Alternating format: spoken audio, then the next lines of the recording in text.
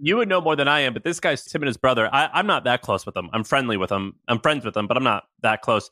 Like, if you told me that they were worth over $150 million, I wouldn't be surprised. And they still act like they're poor in kind of a funny way, which I enjoy. And they're super humble, and they're like super hardworking still. And they invest in everything. I feel like I can rule the world. I know I can be what I want to. I put my all in it like no days off. On the road, let's travel, never looking back. Today we're going to answer a bunch of questions. But did you see Trung's tweet about the guy selling the card? No. What is it?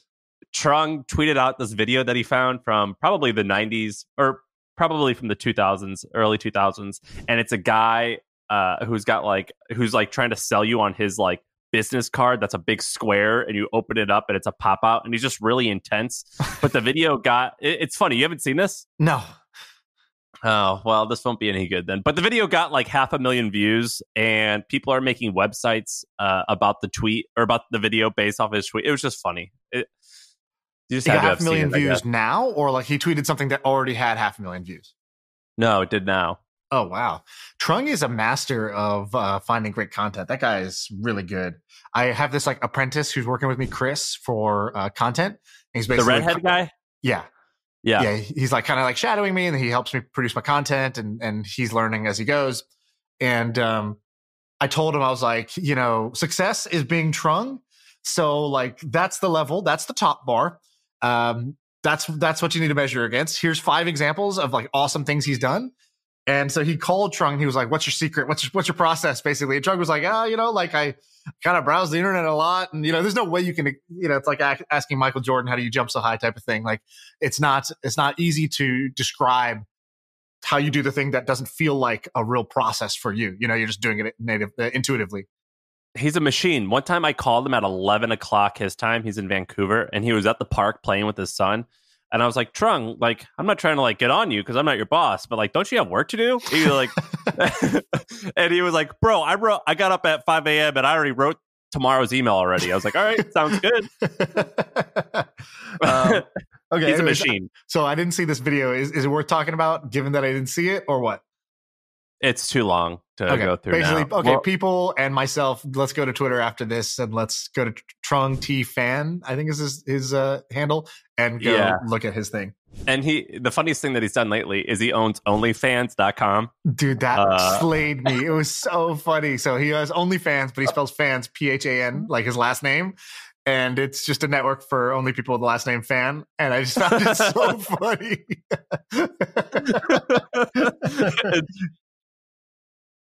That was yours? For some reason, it's funnier when I think that he came up with it for you. Yeah, now we don't like it so much. Stupid ass idea. All right, today we're gonna answer questions. It looks like we've got like 6 pages of text questions, so like dozens and dozens of text questions, and then we got a few dozen audio questions, like people calling in. But some of the text questions were good. I'm going to start off. I'm going to read a few that I think are cool. Let's do the first one. This guy's name is Johnny Volk. He asked, "What are you both personally investing in right now?" By the way, do you know Johnny Volk? Do you know who this is? I talked to him on Twitter, and he's Joe Spizer's buddy. He lives out here in the Bay Area. He lives like, 15 minutes away from me. He super successful e-commerce guy, been in e-com for 10 years, sold his company recently, a month ago or something for tens of millions of dollars. And he's a big investor in my rolling fund and several other rolling funds, and really like ultra nice guy. So this guy's super legit. So he's asking, what are you both personally investing in? So you want to go first? I think I think your answer is probably more interesting. Hey, quick break to talk about our sponsor today. We're talking about HubSpot and their new AI-powered Service Hub. Okay, so what is Service Hub? Basically, every customer today wants to be talked to in a personalized way.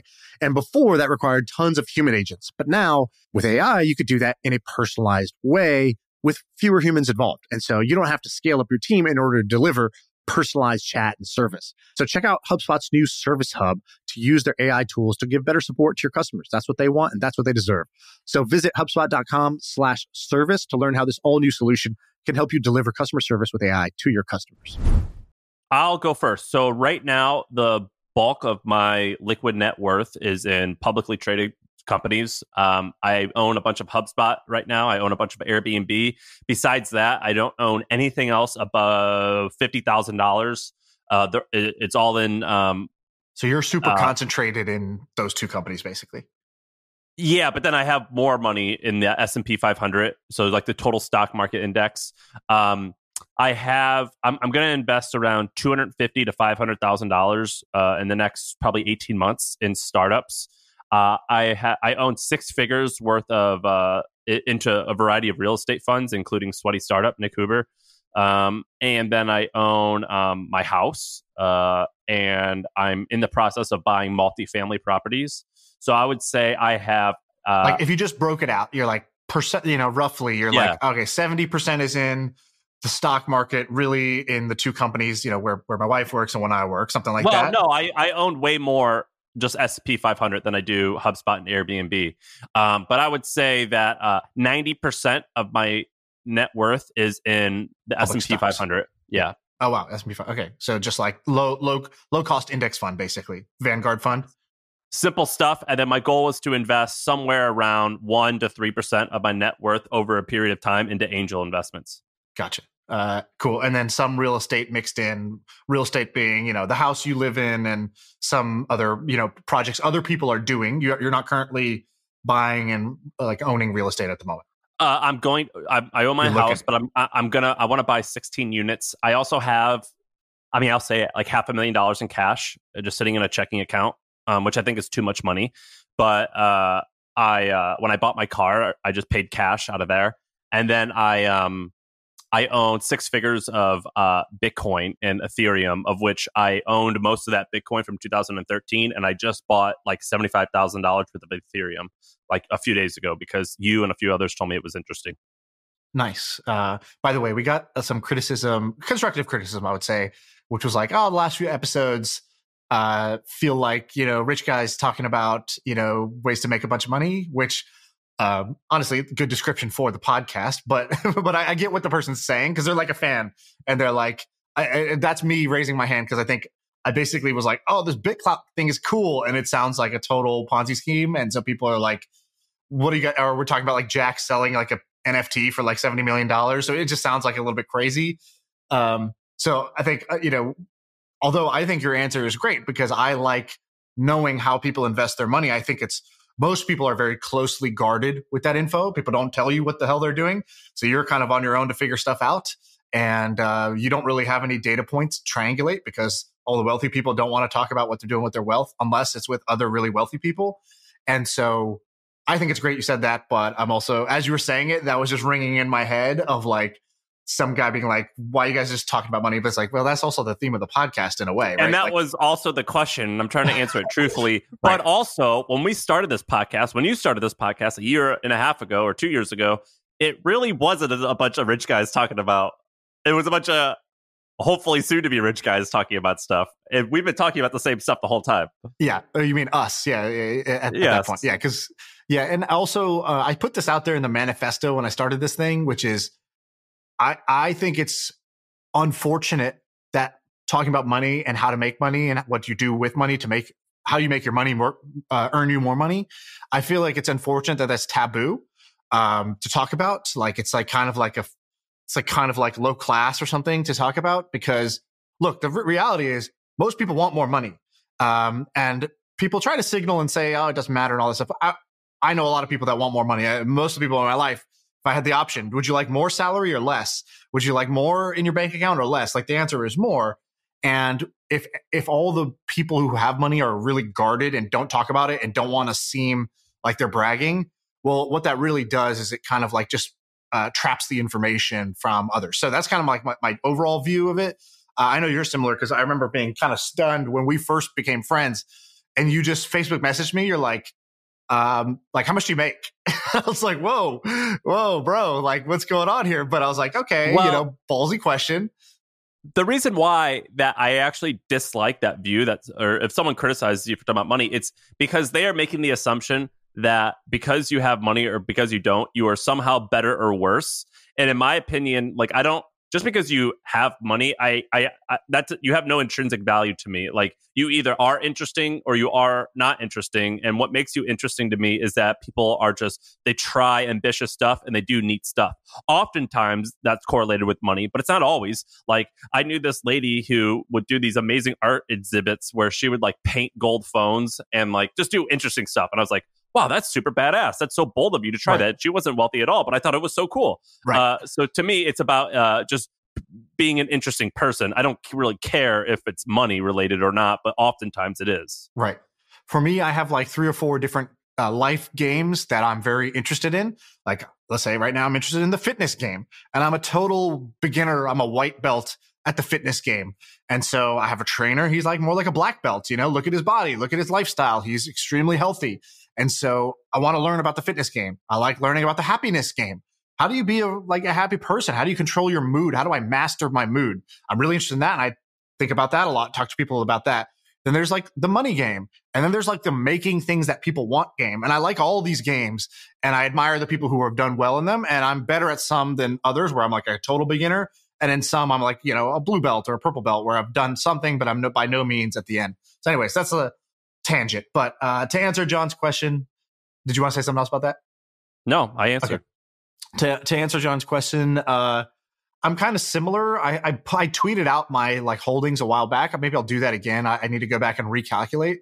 But I tend to hold about 10% of my wealth in cash. I think cash is being devalued, and I don't want to hold cash. Cash doesn't earn, cash sitting in the bank is nice for a rainy day, but it doesn't earn you more money. Right. The 0.001% I get from Wells Fargo or whoever is not going to like help me. I have a good sized stock, basically I would say beyond that, it's almost like 50-50 of public equities. So stocks, and, crypto right now. And then angel investing. So I'm angel investing currently through the rolling fund, $4 million a year, but that's not my money. That's mostly other people's money, and I get a carry on that. I get a 20% carry of the profits. So that's kind of like investing, but I'm not investing my own money there.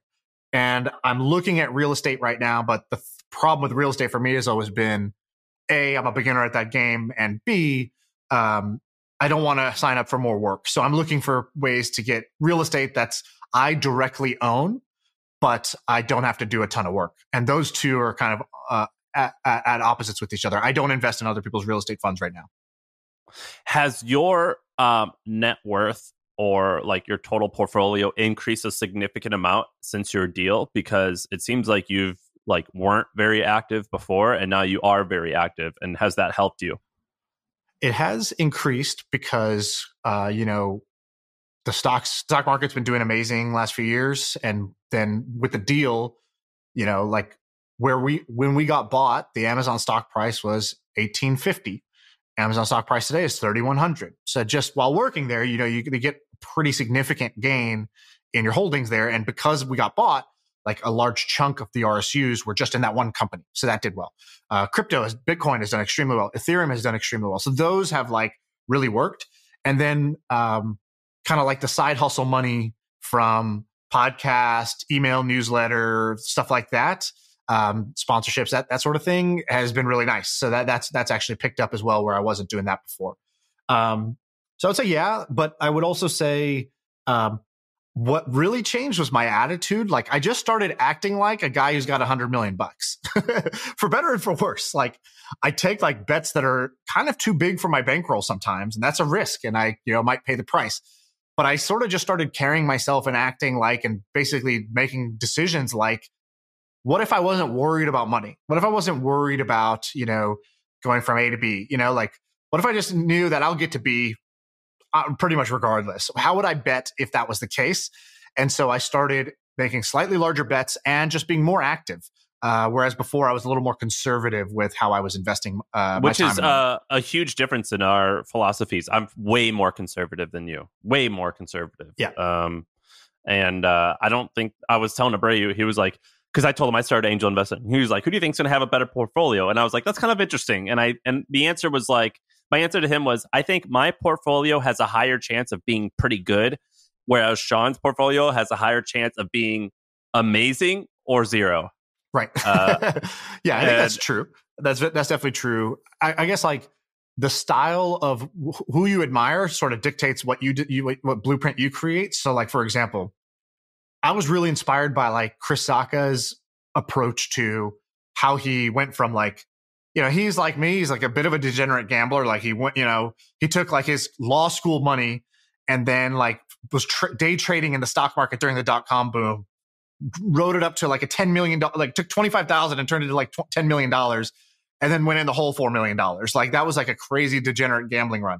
If you haven't heard me talking about my bets in crypto and, I used to play poker, like I have a gambling problem also. Right. And so, I have that risk and reward profile.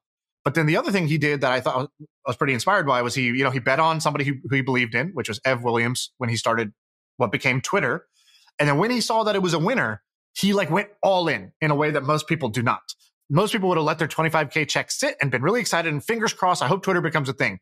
He like he quit his job, basically started showing up at the office every day being like, how are we going to make this thing grow? I want this thing to grow. He went and personally was fundraising for the company, even though he wasn't even a part of the company, but he was out there pitching investors to invest in Twitter. And then he ended up buying billions of dollars of Twitter stock before it went IPO and was their, I think, first or second largest shareholder at IPO and made billions of dollars off of his Twitter holdings because he knew when you have a winner, you got to go all in. So what I've seen is in technology, the winners get really, really big. And so you kind of want to like play small bets initially and then follow on really hard.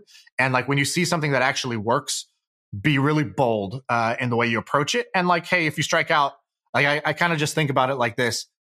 I have a lot of faith in my skills. Even if I went to 0 today, I think in 3 years, I'd be right back where I want to be. We're right back where I am today. So like, I don't feel like there's a huge risk in terms of that. But anyways, that's a little bit off topic for one question. Hey, let's take a quick break to tell you about our sponsor. It is a podcast that we want you to check out. It's called D2C Pod. It's hosted by Ramon Barrios and Blaine Bolus. It is brought to you by the HubSpot Podcast Network, the audio destination for business professionals. And this is a podcast about all things direct to consumer, D2C. It's e-commerce stores. It's how you optimize your brand. And they're talking with founders, marketers, and the platform creators about all kinds of things that you need to know for D2C. Website conversion, paid ads, Facebook ads, consumer trends, email marketing. If you want to know the stories behind your favorite brands, this podcast is for you. They did an episode recently about scaling creator growth and influencer incentives that I thought was pretty cool. So check it out. Listen to D2C Pod wherever you get your podcasts. All right, let's do the next one, which was a question that I actually have for you as well. Update us on your rolling fund. Is it what you expected? Are you more or less bullish on it? It is not what I expected in that I didn't really think too much about it before I started it, to be honest, which is, I'm kind of impulsive. I was just like, oh yeah, that sounds like a cool idea. Let me try it and see what happens. But I thought, okay, I already angel invested. This is just going to be that with some bigger checks or, do a few more deals. But I would say now that I have to deploy $1 million a quarter, I actually have to carve out more time. I have to like consciously go and invest in more companies. So it's more work than I thought initially, but I brought on Romeen, I brought on Zach, Ben helps me with it. And so they do a lot of the heavy lifting. Like for this year's YC batch, Zach himself referred in 22 of the companies. He was the number one, I think, refer into YC. So he knew a bunch of the YC companies before they even got in. We looked at those deals. And then Romeen basically and him went through every single deal in an Airtable, vetted them, made a list of the interesting ones, did meetings with them, and then brought the like most interesting 7 to me. And we're like, hey, we think these are the ones to do. And so that like, I've been able to handle the additional. So it's more work than I thought, but I found really good people. So that's helped. Who's this guy, Zach? Zach is a young engineer. He was a YC founder himself. That company didn't work out. He currently, so I met him because he listens to the pod, or I don't know how he reached out, but he's like, hey, I heard you were thinking about rolling fund. I'd love to help. I just want to see a bunch of startups and help a bunch of founders while I think of my next thing. And it just turns out he's just like super well connected with the like young founder community. And so because of that, he's like referred a huge number of people into YC and into On Deck. And so he's got this really great network and he's like able to like see things earlier than most. And so I brought him into the fund and gave him a chance to, hey, now you can have some upside in this thing. That's badass. And then are you more bullish or less? More. Yeah. Like the same. I don't know. I have a friend. We have a mutual friend, Sully, who he wanted to get involved in a business of mine. And he texted me something because I was like kind of, I don't know. I don't want to give up equity, but like, I think the you're good. e-com thing? You're worth it. Yeah. So basically he goes, look, if I try, I win. And with this, I'll try. And, and so I just loved it. I was like, I've just got to learn a lot from this guy's philosophy in business. He just has zero of the doubt and fear gene. And I think that's through experience. You would know more than I am, but this guy Sully, it's him and his brother. I'm not that close with him. I'm friendly with him. I'm friends with him, but I'm not that close. Like, if you told me that they were worth over $150 million, I wouldn't be surprised. And they still act like they're poor in kind of a funny way, which I enjoy. And they're super humble, and they're like super hardworking still. Sully's super humble. Yeah. And they invest in everything. So these guys are interesting. They're two brothers. Yeah. And Sully's the same way, actually. When I first met him, at, you hosted the HustleCon dinner at my office. This is how crazy the world works. This is like one of those, you can't connect the dots looking forward. You can only connect them when you look back. You cold emailed me saying, hey, I want to host a dinner at your office. I didn't know who the hell you were, but you made a strong pitch. You said, I'm going to have all my speakers for my conference there. You can meet all of them. I was like, all right, fair deal. You can use my office. At that dinner, I meet Sully. Sully's now my best friend. We've done tons of deals together. Like that wouldn't have happened if I hadn't said yes to something that was kind of a random thing. That's funny. At that dinner, I was like, dude, this guy's amazing. I've never heard this guy's name before. Why don't people in Silicon Valley know this guy? So I started Googling him. I find this story that back in the day, he had this company that was like building Facebook apps, and he sold it for not a ton of money, but like, good for any normal person. Like $2 million or $3 million or something like between that. $1 and $3 million is kind of what it sounded like. And then what did he do with the money? He was like, he had been building on the Facebook app platform. So he had been seeing that like his app was growing really quickly, and his app wasn't a great business. It was like, those like silly Facebook apps. But he's like, Facebook is not silly. So he basically took a bunch of that money and just he was like Chris Sacca. He aggressively started buying up Facebook stock back then before it was public. And then he went to, in Florida, and he bought a bunch of real estate. And I just thought, wow, this guy's really like conducting himself. I at that time, I was just kind of like, I thought of myself as an entrepreneur, but I acted more like an employee. Like I wasn't playing the game to win. I was playing with these like invisible handcuffs on me. Like I saw these companies that were awesome. I didn't even go try to invest in them. And like when I saw that this guy, when he knew something was good, he was like, how do I take all the money I have and put it into this Facebook thing? I believe in this. And simultaneously, I'm going to build my next business now, right away. And so I just really admired him. And I thought that was a great example to follow. He's a hustler. And I like him a lot too. Let's go to the next question, which is this. We'll answer this one quickly. What do you not talk about, or do we not have the chance to talk about because it's low priority or off topic that you wish you could talk about? For me, it would be, I love talking about UFC. I'm a big fitness guy, so I love sports. I love weightlifting, and I like running, and I wish we could talk more about like fitness stuff, but I don't think it's on topic, and I'm not an expert on it. Yeah. If I could do a podcast shooting the shit about basketball or UFC, that'd be awesome. But nobody cares what I think about the NBA or the UFC really. So that's one. And the other one I think would just be like, I do kind of bring this in sometimes, but like it takes up a lot more of my life than I let show here on the pod, which is like on the pod, I'm just talking about a bunch of different business ideas, ways to make money. In reality, I'm not just like doing that all day. What I spend a lot more time thinking about all day is like my mindset. So what is my life operating philosophy as I go about my day to be like the happiest and best person I can be? And it's just kind of cheesy to talk about, and like no one kind of gives a shit. But like I give a shit a lot about it, and I care a lot about it, and I think a lot about it, but I don't really talk a lot about it. I do. I think about that stuff too. Yeah, but it is silly to talk about, and it could be embarrassing, particularly if you're still working through stuff. Right. It's cool to talk about that. I found when you're in a small group of people, or you're if you're in person with some people, because you can get a sense for, do they give a shit about this or not? Right. And it's also like kind of personal. On a podcast, you might record that thing for an hour, and you're like, I have no idea if even one person is going to like want to hear that, and maybe they'll just all turn it off. You guys are awesome at coming up with incredible ideas, knowing how to execute them. What would it take for one of you to pull out of Twitch, or I guess they meant, in my case, HubSpot now, and pursue it full force? That's actually a great question, and I think is a good answer. Go for it. Which is first of all, starting a company is really hard, and I've like joked, but I'm kind of serious. I don't know if I'm ever going to do it again. Maybe not. Right. Or at least, like, who knows what I'm going to do? You know, I've thought it would be cool just to like retire and not work. And we'll see if that's cool or not. I don't know. But I think that the answer should be, but it is not enough of, I just think this is cool. So like, why are you doing this? Because it's fucking cool. And I think that when I find something where it's going to be like, oh, this is badass, this is cool. Like, there's not like, for me, there's often not like a mission where it's like, let's save the world, or it's like, it's just kind of badass. It's just awesome. Like, there is no logic other than this is cool to me. And when I found a few things that fit that, but I'm still on a mission with HubSpot and I want to make it great. And after that, then I'll pursue the next one.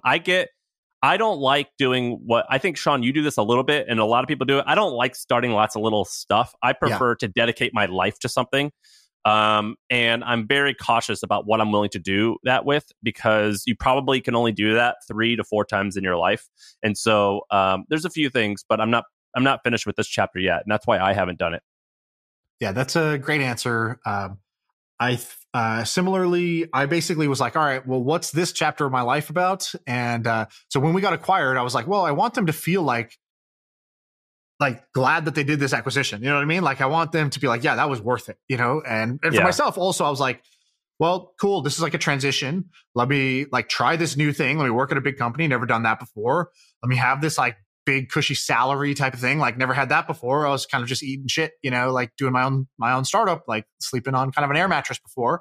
And so, so basically I was like, all right, if my 20s were about starting my own company and just trying to figure out how to be an entrepreneur, what are my 30s going to be about? And I've decided it was 2 things. I said, I want to, you know, live a great life, like with my family. So, you know, popped out 2 kids in the last like 18 months. And so that's actually like my project, is being a dad and having kids and spending time and just being there, you know, for that, and not trying to be like, oh, I must, because like you said, now I know what it takes to start a company. I know how all consuming it is. So got to choose wisely. The second thing with choosing wisely is my 30s are about building a family, and then it's building a project I don't want to sell, which is basically I totally agree.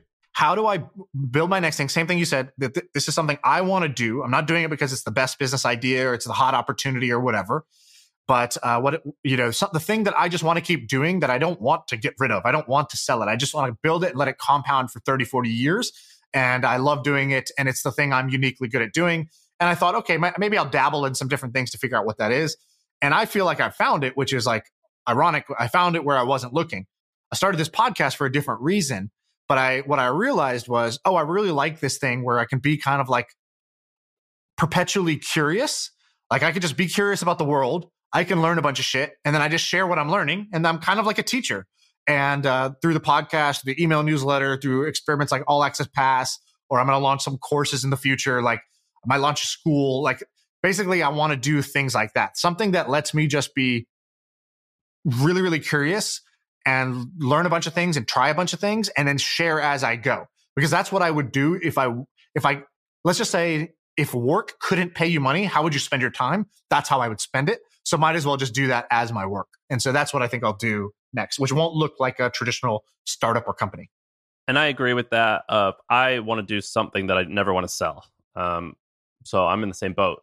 The question is directed towards you, but I'll give you my answer really quick, which is, Sean, how do you balance side hustles while performing at Twitch? My answer to that, and I've said it before, is I don't do anything on the side. And frankly, I have no idea how you do it. Our good friend Ramon is able to do it really well. I get some people can do it. I personally can't do it, and I don't even try. And I'm not ashamed about that. Yeah. Yeah, there's different ways to like kind of organize your time. Like, you see this from Elon Musk or Jack Dorsey running 2 multi-billion-dollar public companies at once as CEO, right? Like, kind of a crazy thing that kind of seemed impossible before. And I would say I do it 2 ways. One is I throw more hours at it. So like, I don't take weekends off. Like, I work 7 days a week. I don't work all day, all 7 days a week, but my weekend is just like my weekday. They're the same construction. So all of a sudden I got an extra 16 hours on the weekend where I can do things. Same thing at night. Like, I don't watch a bunch of like TV. I stopped watching like, NBA games, stuff like that. Like, I basically was like, look, I can cut that out And that's 2 hours a night that instead I can create content, right? Or like when I do the podcast, everybody else back when we started this, everybody would go down to the cafeteria at Twitch for lunch. I would walk across the street. The studio your office was literally like 50 steps away from Twitch. I would walk 50 steps away, go to the Hustle office. We would record from 12 to 1. Everybody else is eating lunch. I'm recording a podcast.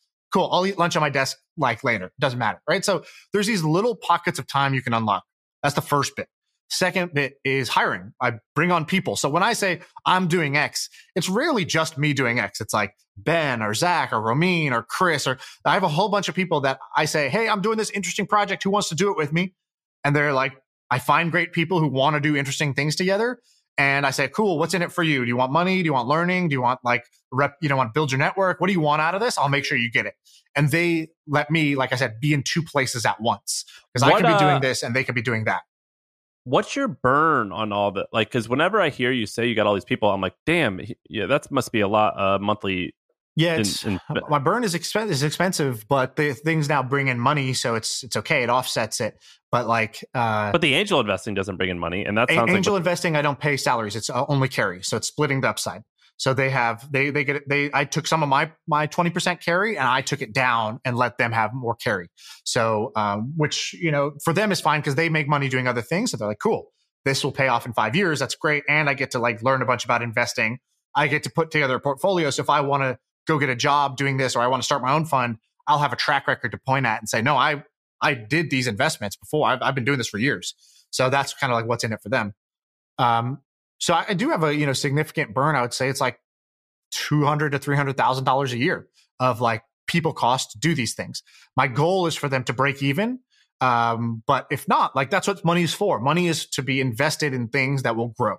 And so I kind of just look at it like an investment, and it's worked out so far where the side hustles more than pay for the money I put in. Now the last thing is basically an acknowledgement. And I was pretty transparent with the people at Twitch, which was like, look, I operate not on a 9 to 5, strict schedule. Cool, I'm just going to punch the clock for 40 hours a week. No.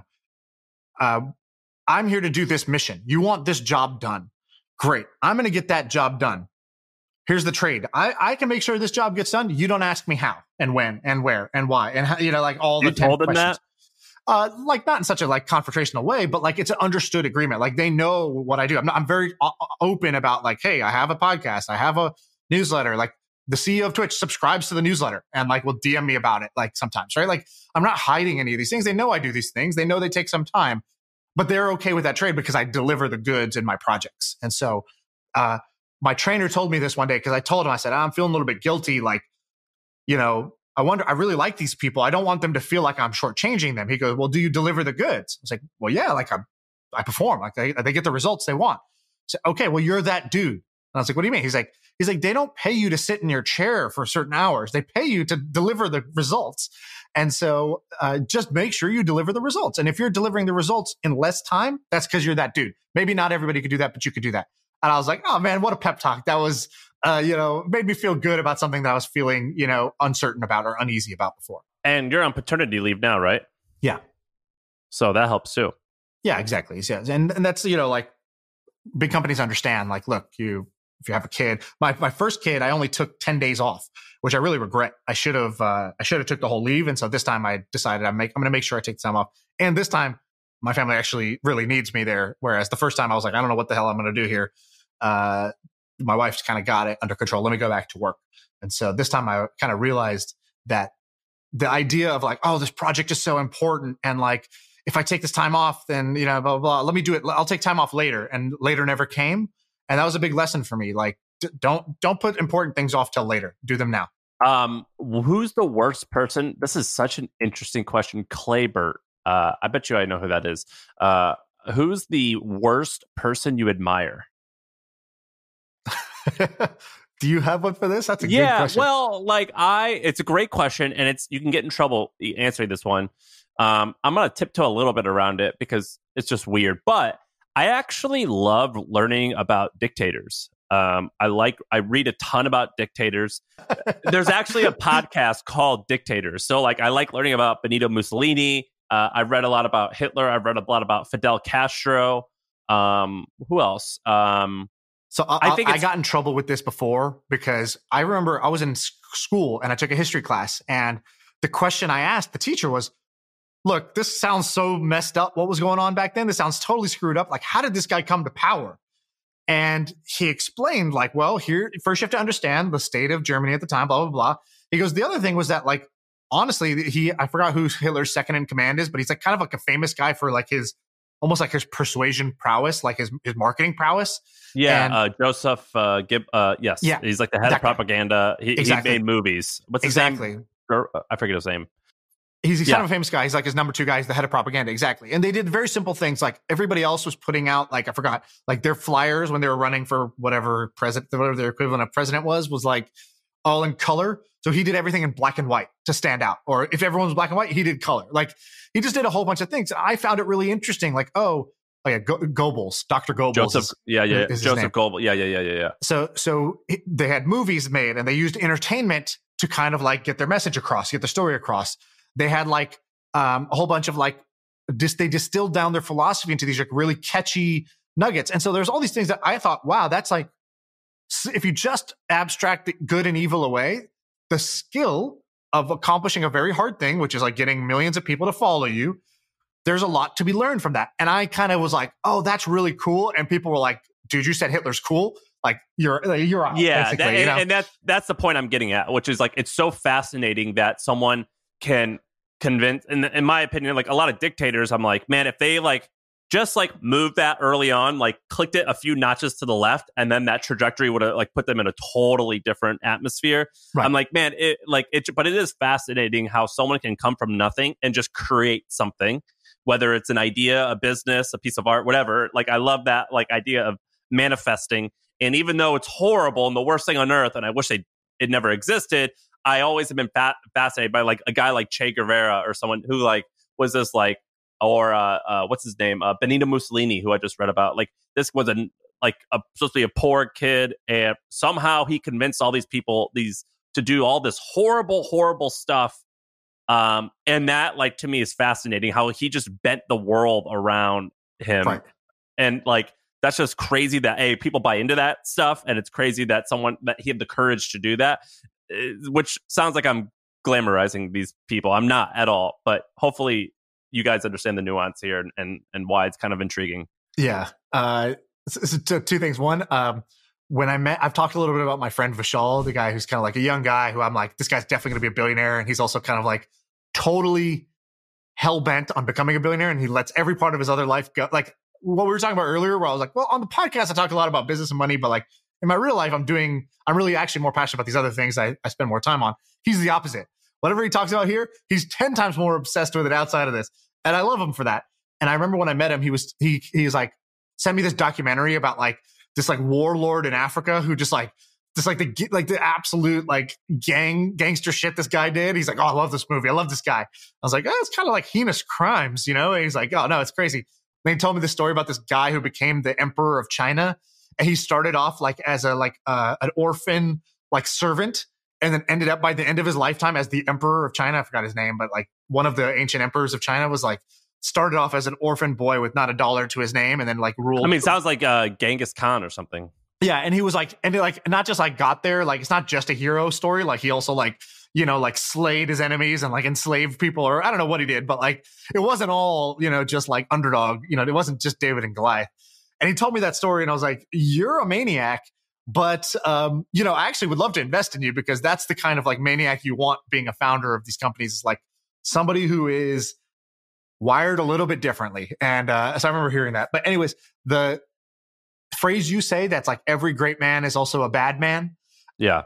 That's kind of true. Everybody, like my favorite comedian is Louis C.K., who I believe is currently canceled for, you know, like doing something gross in front of a bunch of women or whatever, you know, like, and I don't think that's cool, but I love Louis C.K. and I still love Louis C.K. And like, I think he's awesome. As a comedian, I didn't say he's an awesome character, you know, as an awesome human being and I want to be like him. No, I think he's an amazing comedian and I love his comedy. Conor McGregor, you know, I had a poster behind me of him, you know, painting that I had made of him behind me for half these podcasts. He's been accused of sexual assault. He's been, you know, people say he's on drugs and he's kind of a asshole and like other things too.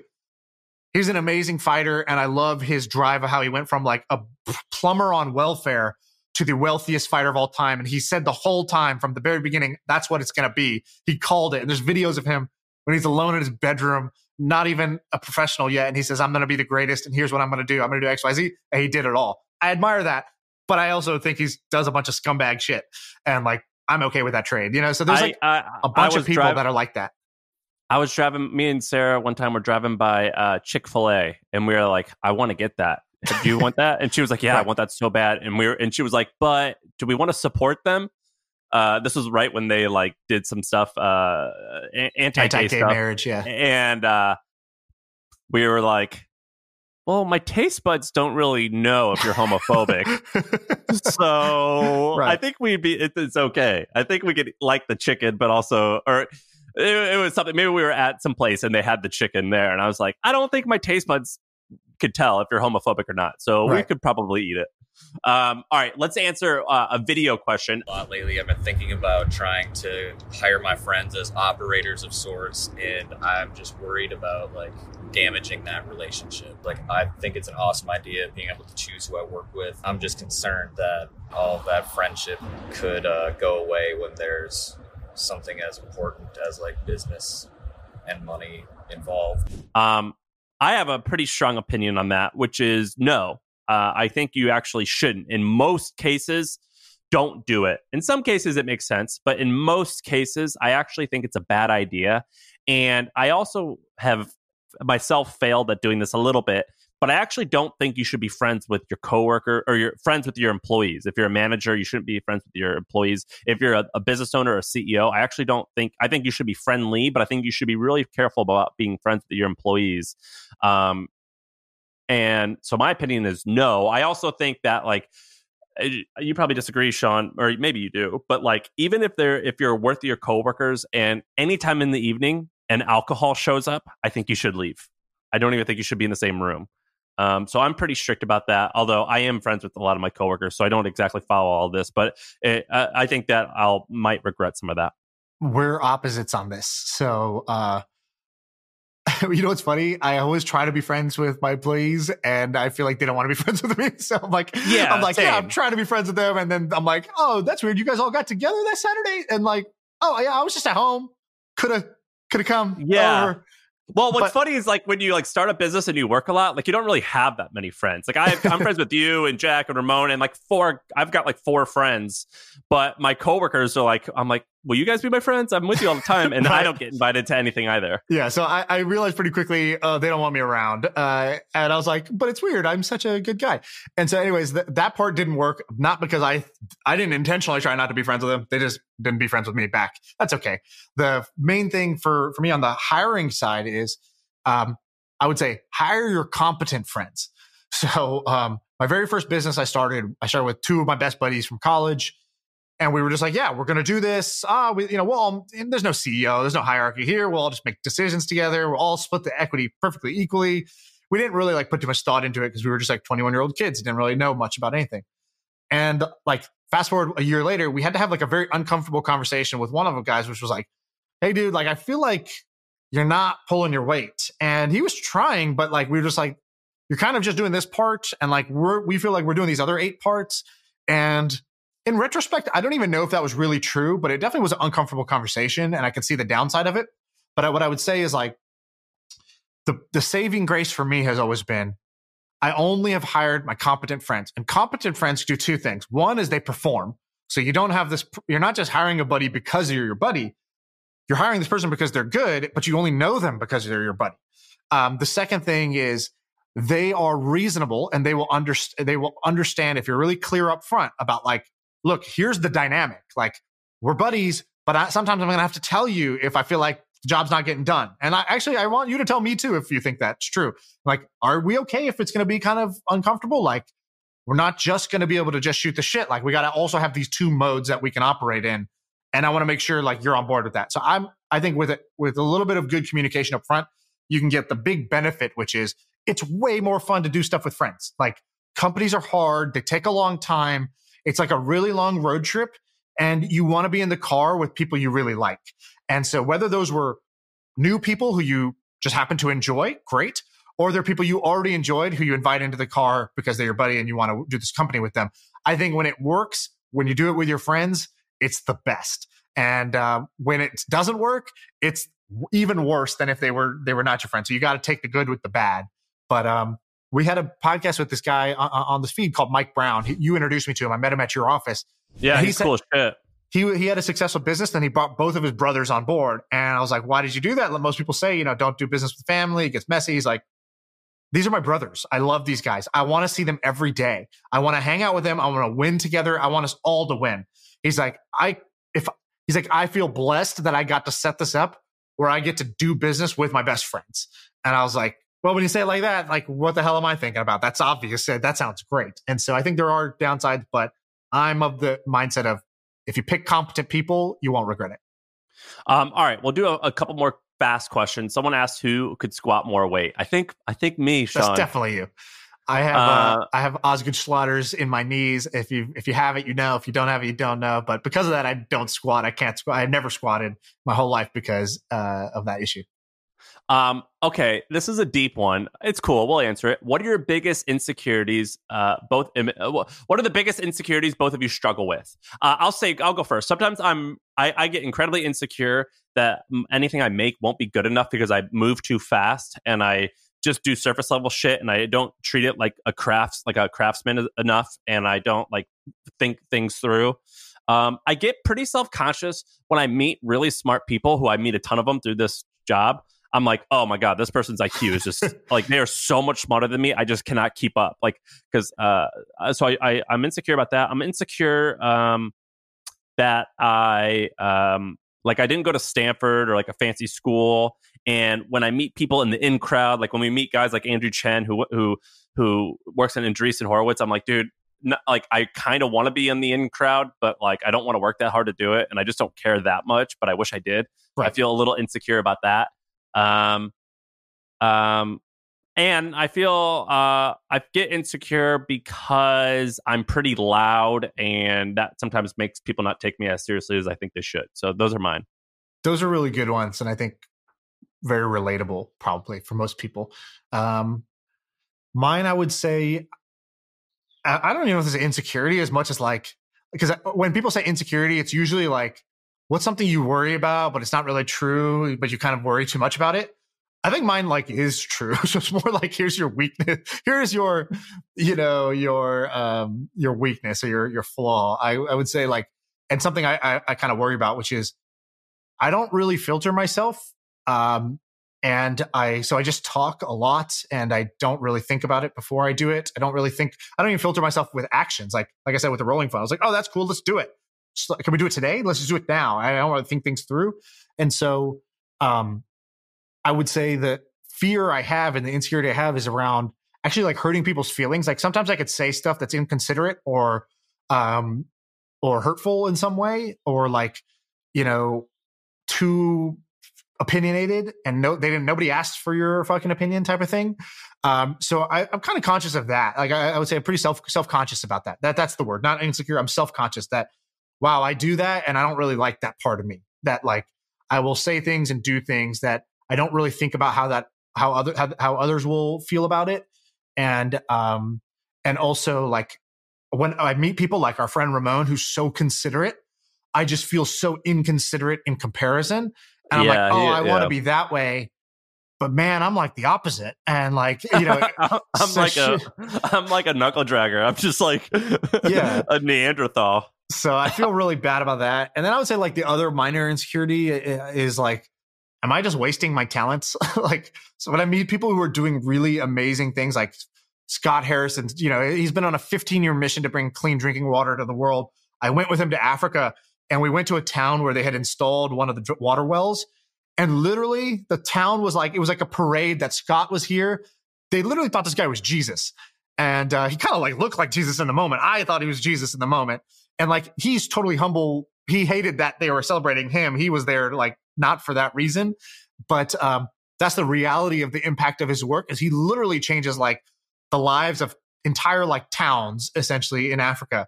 And so then when I see that, I'm like, what am I wasting? Do I need to do this silly e-commerce thing? Do I need to do this newsletter? Who gives a shit? And so sometimes I feel really small about the way I decided to use my time and my talents. Completely agree with that. Compared to other people. Last question. When are you guys going to do, since COVID is pretty much in the past, when is the next meetup going to happen? I'm actually doing so I'm driving to St. Louis to spend a week with my family there, and I'm stopping in Oklahoma City because that was just like the middle ground. And I tweeted out, so I've got like 30 or 40 or 50 people, I forget how many people RSVP'd for a breakfast in Oklahoma City. And if you're down, Sean, although you just had a baby, so imagine we're gonna have to wait a little while. I would totally be down of doing like a 2-week tour or something where we go from place to place to place. I don't know if we could drive. I don't know what you'd want to do, but I'm totally down for like a 2-week thing. Yes, totally agree. I think like if we just said, all right, this fall, we're going to go on tour. We're going to go to these 7 cities in 7 days or 7 cities in 10 days or something like that. And we just like set up the events. I would love to do that. I think that would be amazing. Well, we just hired a community manager. Her name's April.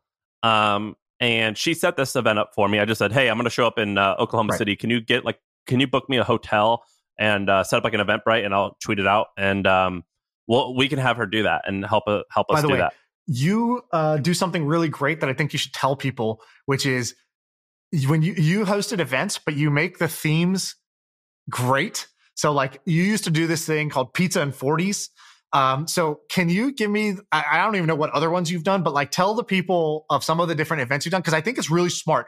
When you set those events up, people want to come, and they behave differently because of the theme of how you set it up. Cause I've been to a lot of Silicon Valley networking events. They're boring as shit. You don't want to go. And when people go, they're all like surface level, like it's not a fun place to be. They don't let their guard down.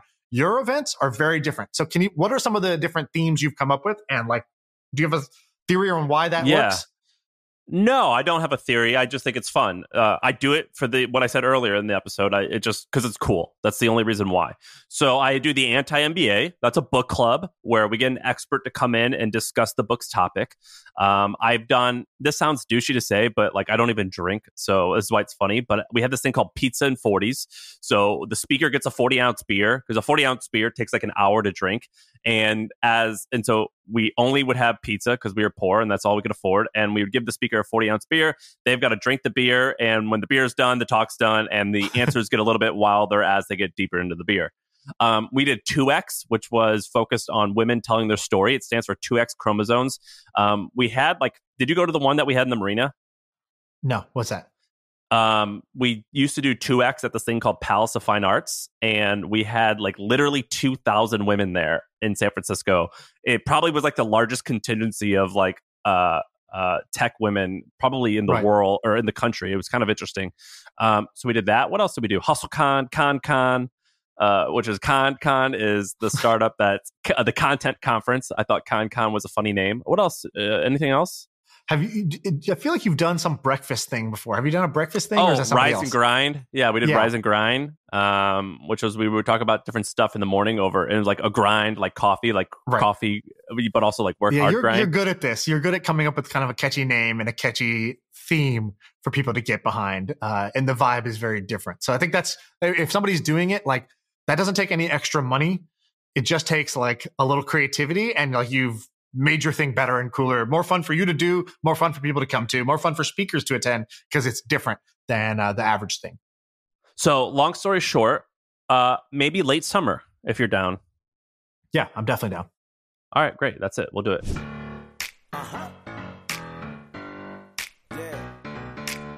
I feel like I can rule the world. I know I can be what I want to. I put my all in it like no days off. On the road, let's travel, never looking back. Like,